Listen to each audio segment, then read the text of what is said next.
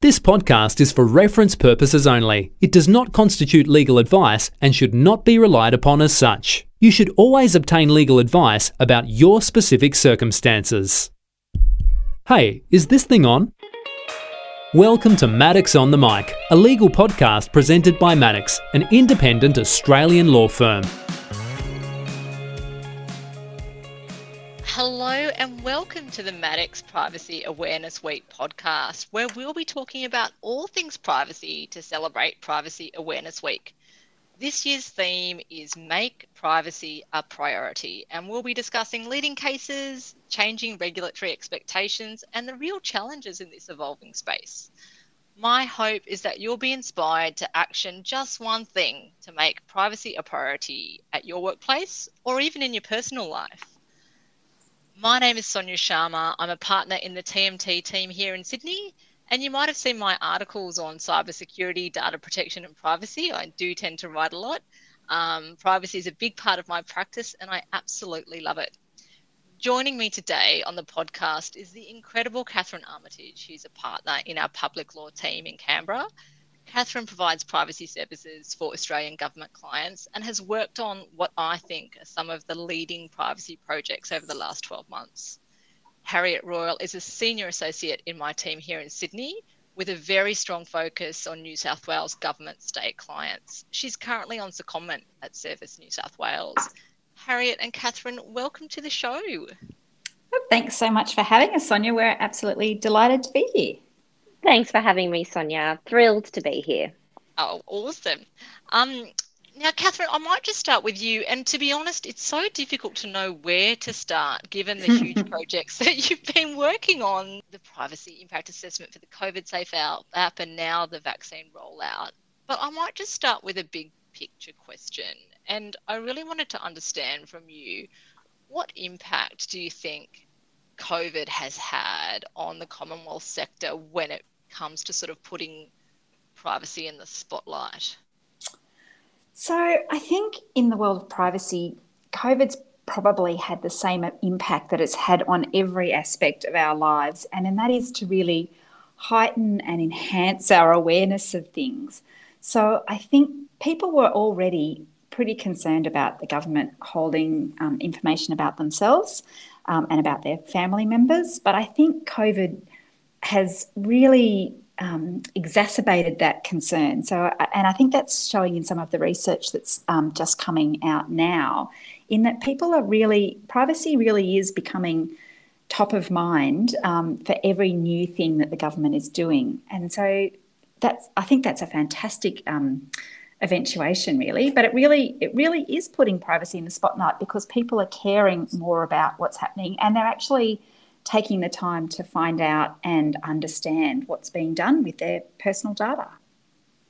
Yeah, it's really been interesting to see some of those issues, play out in the media, and for people to be taking a genuine concern and interest in the space and what the government is actually doing with their personal information. Absolutely.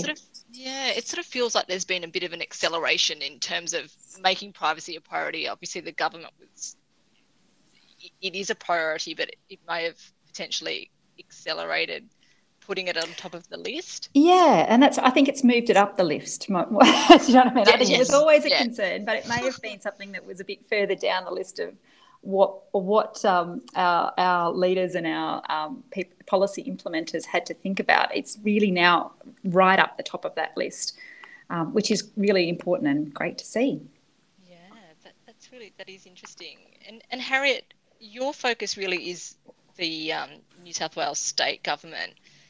Has your experience been similar to that of what Catherine has just described there with the Commonwealth government, or has it been different? Did you feel like COVID accelerated the focus on privacy for the New South Wales state government?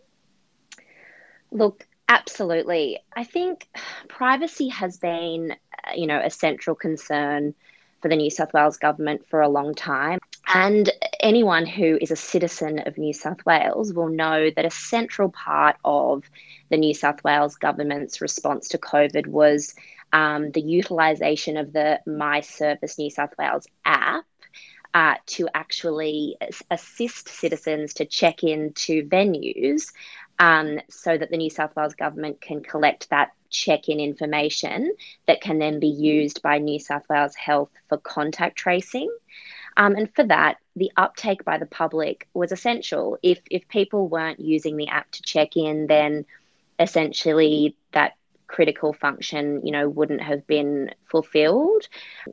That COVID was a great example of, the privacy aware approach that's being taken by the government. It was for me as a consumer, it was really interesting to see the Service New South Wales QR code app develop. I quickly downloaded it, and I was, being the extrovert that I am, I was very keen to get out and about and go to cafes and restaurants in a COVID-safe way, of course. Yes. But one of the frustrations I had initially with 2 young kids was adding in the dependents manually. And then, as a few weeks later, the option to have my dependents there and to check and to sort of tick boxes to check them in. I was it was really interesting to see the app evolve and develop. And one of the most interesting parts of that app being born, and that, people, I suppose it's useful for people to be aware of, was one of the reasons the New South Wales government thought,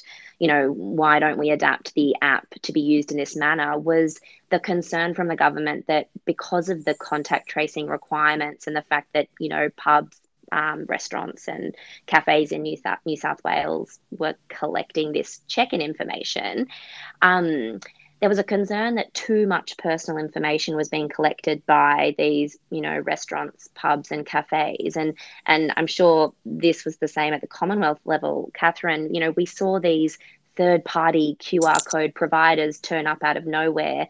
Yeah. And as a consumer, you'd attend a venue and you'd be checking in using, you'd be redirected to a third-party website, asked to give your contact information, and all of a sudden you're getting emails from all of these, third parties that you weren't aware of. And so, the New South Wales government and the Commonwealth government with its app as well focus on how can we make sure that our citizens are being protected. Yeah, it was interesting, all of those third-party apps where you would just sign in and all of a sudden, exactly, like you're getting spammed with all this marketing material. It was a really interesting response. Catherine, the Commonwealth regime is actually quite unique in that the Privacy Act mandates that governments undertake a privacy impact assessment for certain serious projects. And the vaccine rollout is so topical. Just taking a step back, what do you think the main purpose or advantages are of PIA, and what was some of your key findings from conducting the vaccine rollout PIA? Yeah, so you're absolutely right, Sonia. If a project, which is quite a broad concept, involves a high privacy risk, then a Commonwealth agency is required to undertake a privacy impact assessment. And a high privacy risk is sort of defined in a way that as soon as you are conducting anything that handles personal information in any way, really you need to do your threshold assessment at that point, and that will then determine whether or not you really need a privacy impact assessment. So for the projects we've been involved in, and as you say, the rollout is one of those, it was really exciting to be involved in these projects, involved with a really with a broad range of Commonwealth agencies, because it wasn't just one agency that was involved, and show that how they were really taking a privacy by design approach very early on in the project. So privacy was being considered right at the design stage about what information do we actually need, what are we going to do with that information, and how long are we going to store it, how are we going to store it, what are the security implications that need to be implemented, and how are we going to make sure that we're being really open and transparent. And that's one of the really big advantages of doing a privacy impact assessment, if it's published particularly, is that stakeholders from the highest levels of government right down to ordinary citizens can really find out and clearly see how their information is being used, what's being done with it, who's got access to it.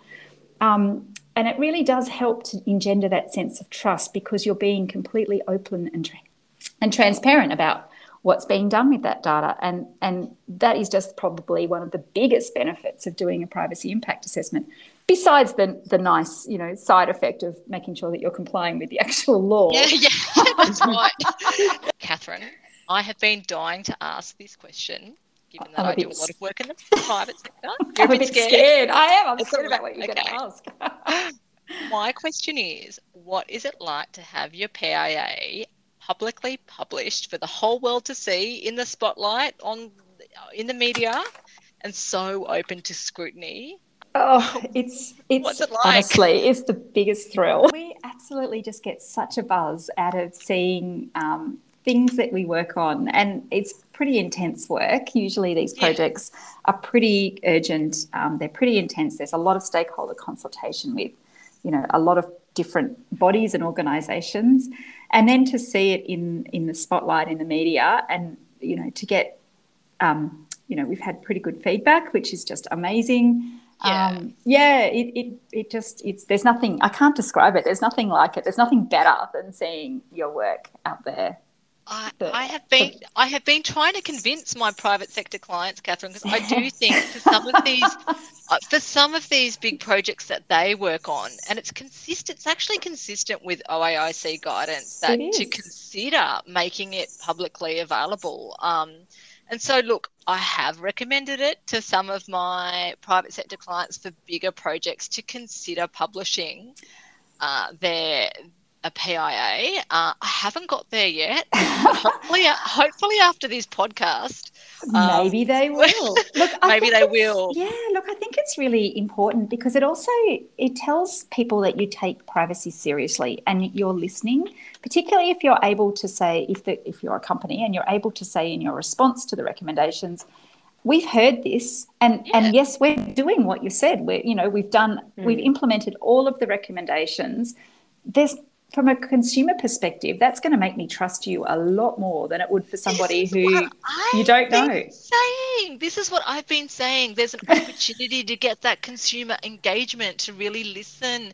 And what a great story to say. Like we spoke to our consumers, or we spoke to our key stakeholders, and we listened, and we might not have implemented all of their thoughts or recommendations, but we considered them, and this is how we've responded. So private sector clients, this is I want to see some PIAs published. But we're going to turn to another topic which is very close to my heart, which is data breaches.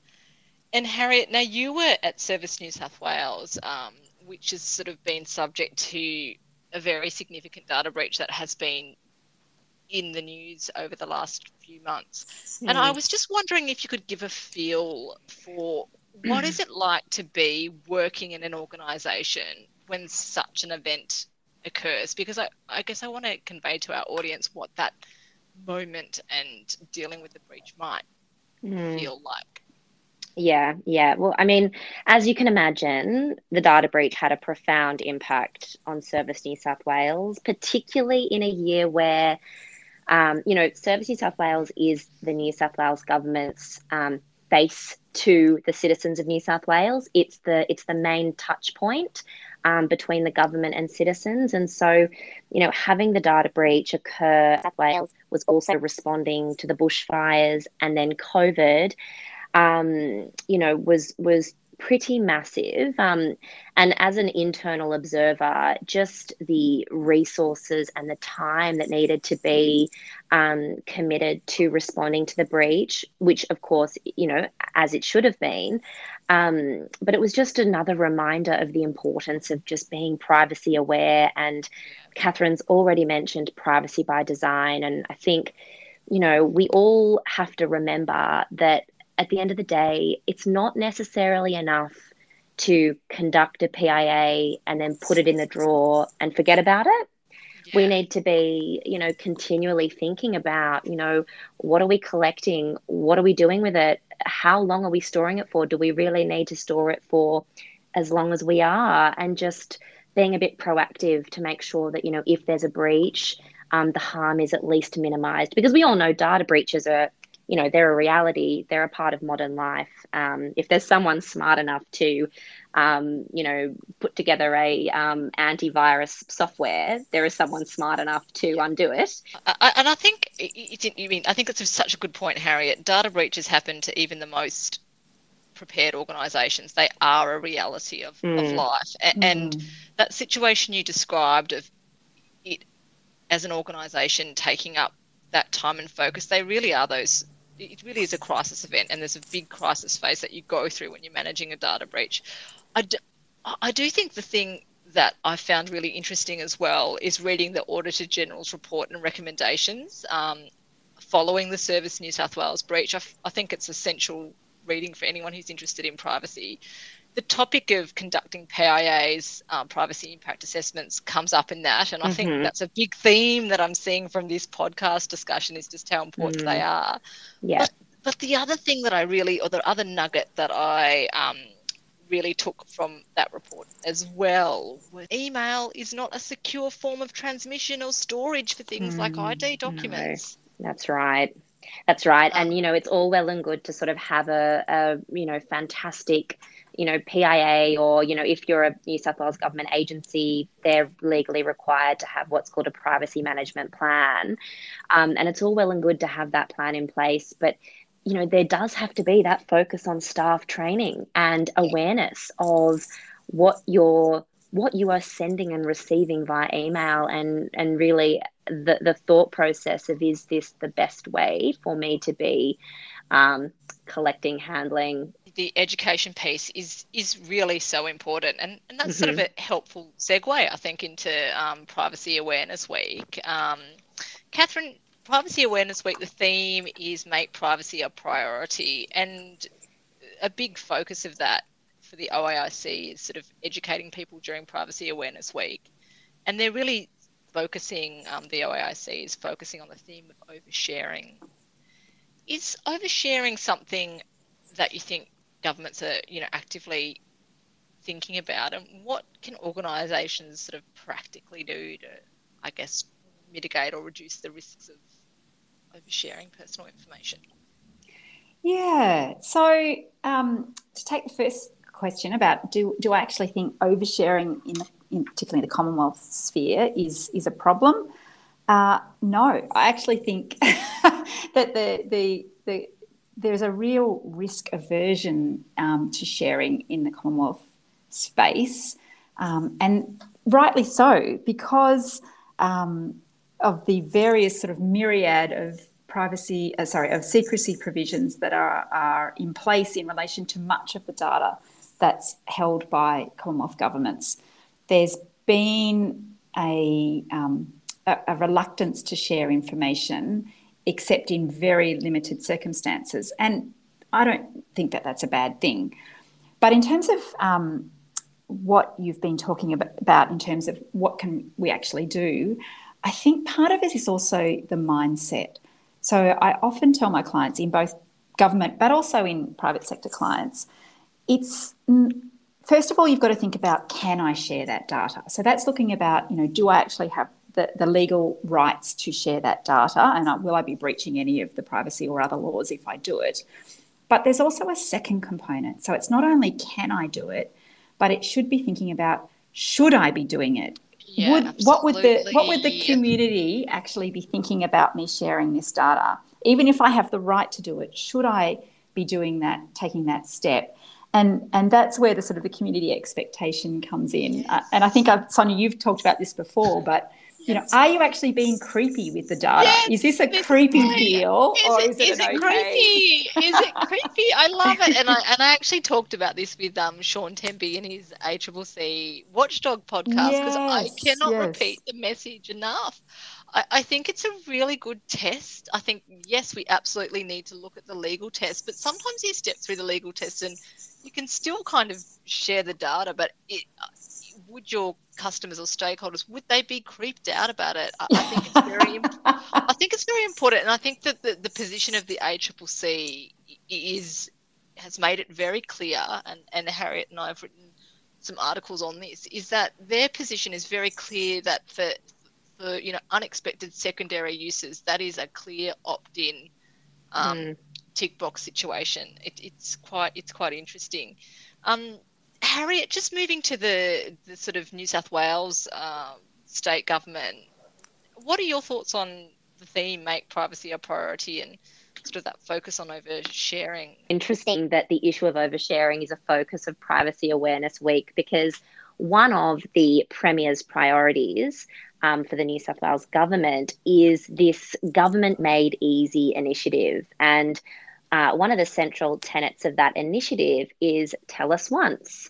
And the idea behind Tell Us Once is that ultimately, the New South Wales government wants to get to a point where a citizen of New South Wales only has to give their personal information to the New South Wales government once, and then the government can use that information for a range of purposes, all within obviously the remit of government. So, ultimately for the purpose of providing services to the citizen.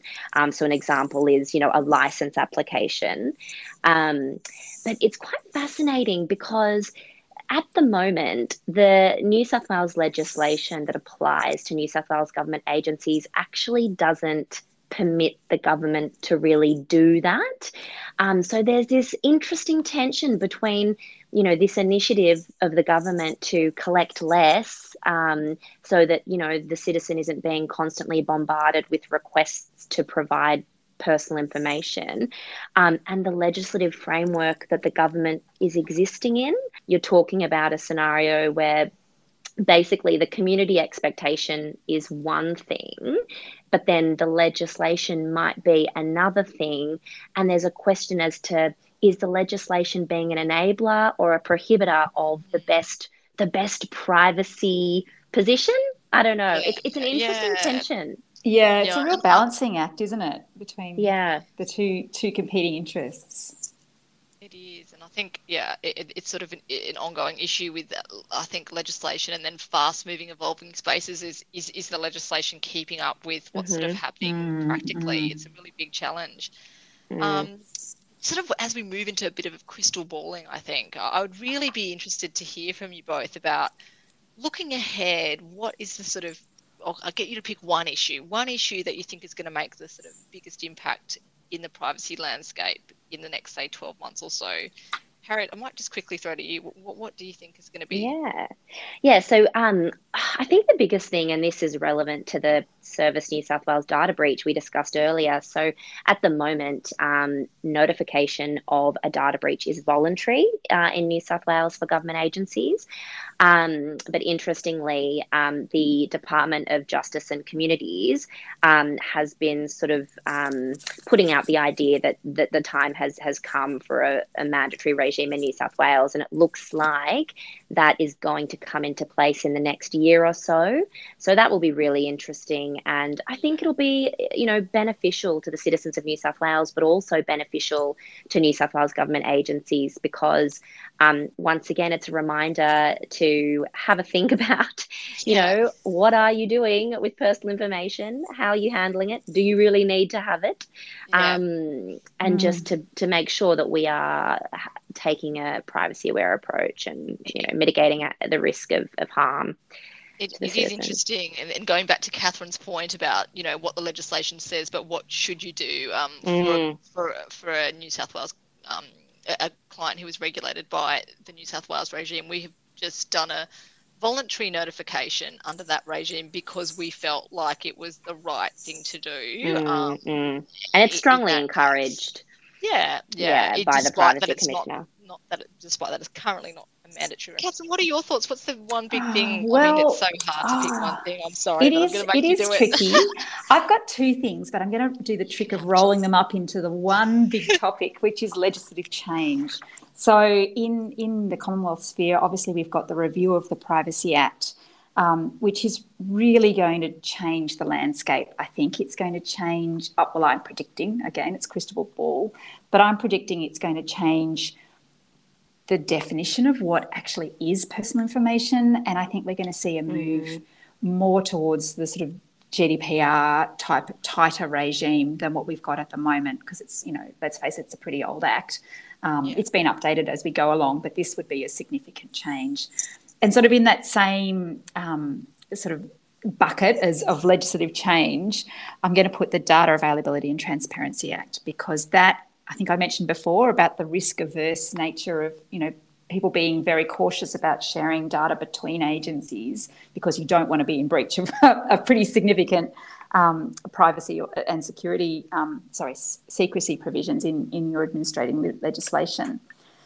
So this bill is going to, if it goes through to an act, is going to have a process to facilitate that exchange of information.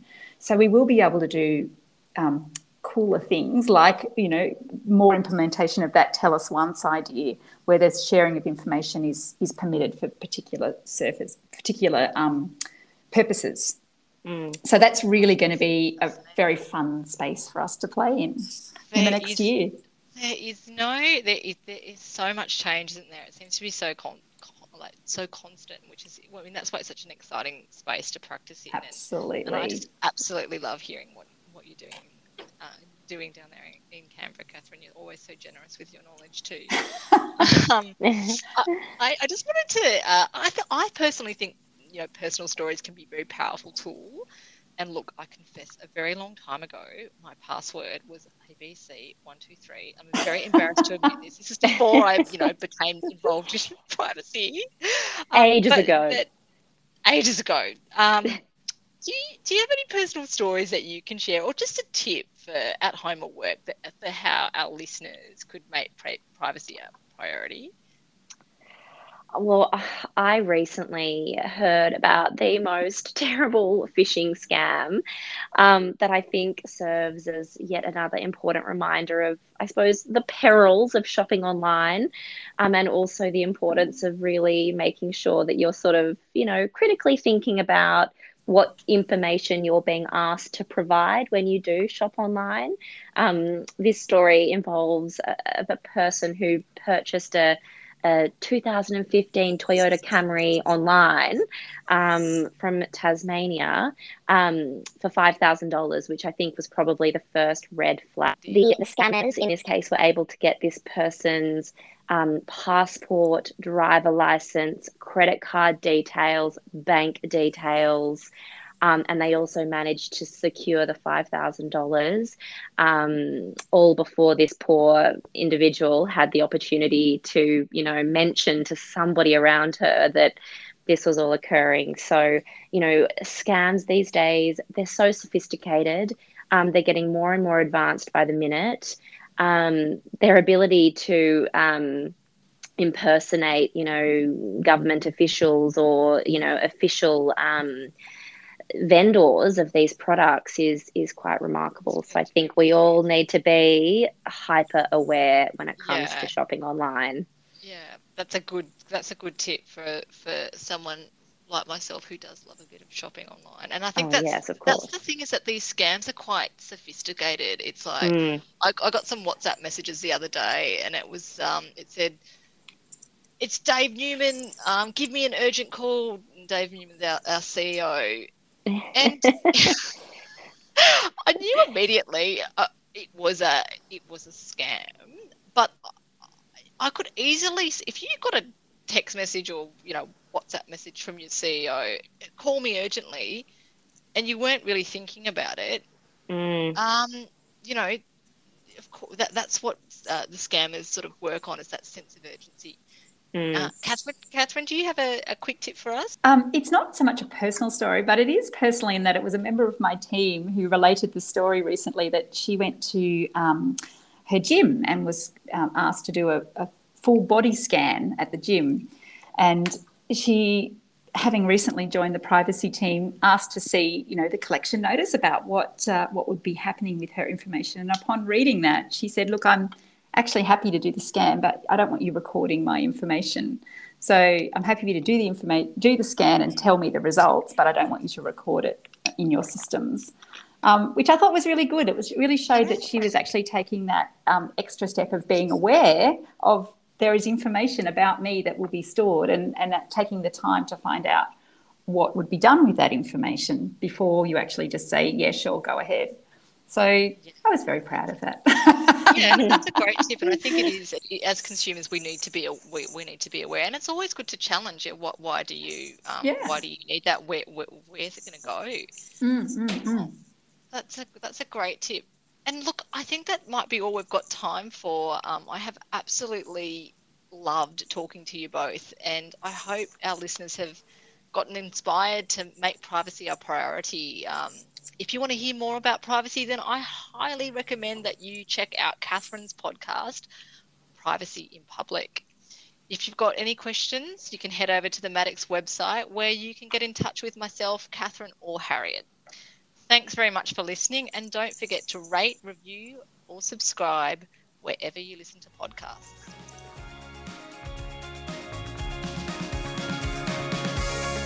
Thanks for tuning in to Maddocks on the Mic. Don't miss an episode of the show. Head to maddocks.com.au/podcast to subscribe. If you'd like more information on any of the topics discussed in today's episode, visit the Maddocks website, maddocks.com.au.